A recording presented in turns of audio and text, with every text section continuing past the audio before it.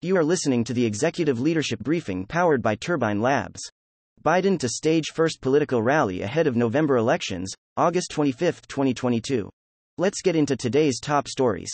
The Federal Reserve's annual conference near Jackson Hole, Ohio, is getting special scrutiny this year as investors grasp for hints at what the Fed's next move on inflation will look like. Fed watchers anticipate this year's meeting will both dissect what has gone wrong and provide an economic outlook 2 years into a new framework that was supposed to overhaul how the Fed conducts monetary policy. Stock futures rose Thursday, but economists are expecting volatility following Federal Reserve Chairman Jerome Powell's address. Investors have historically paid close attention to the Fed chief's remarks. Scouts on a tour through the Midwest are finding the country's corn crop stunted and browning from rough conditions throughout the season, prompting a growing concern over a production deficit. Markets are already reacting to a potential corn shortage, pushing prices higher and exacerbating concerns about global food inflation. The U.S. is the biggest producer and exporter of corn, which is used in everything from animal feed to biofuels and sweeteners. Nearly 3/4 of U.S. farmers say this year's drought has hurt their harvest, and farmers in Texas reported having to sell their cattle herds earlier than normal as hot weather dries out water sources and grass burns up. Drought conditions at a state park near Fort Worth, Texas exposed dinosaur tracks from around 113 million years ago that were previously hidden underneath the Paluxy River. Similar tracks have been found in British Columbia and South America, and the new find offers educators and researchers increased insight into dinosaur behavior.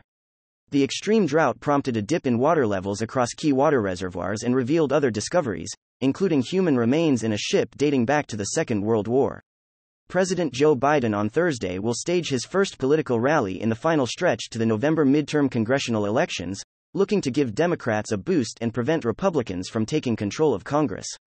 While midterm elections are fast approaching, potential 2024 candidates have begun making appearances in battleground states. Analysts say the FBI's search of former President Donald Trump's residence at his Mar-a-Lago club in Florida, combined with the growing pressure on other fronts, has established lanes in a 2024 field that Trump can expect to share with other politicians like Senator Ted Cruz, Governor Ron DeSantis, and former Vice President Mike Pence. A government-led lab in the UK is working to create a new, more resilient way for the country to measure time. The UK, like other countries, has relied on global navigation satellite systems to tell time. The U.S. The Department of Homeland Security said the incapacitation of any one of the communications that rely on standardized time would impact economic security and public health and safety, as fears that this system could be disrupted or fail increase.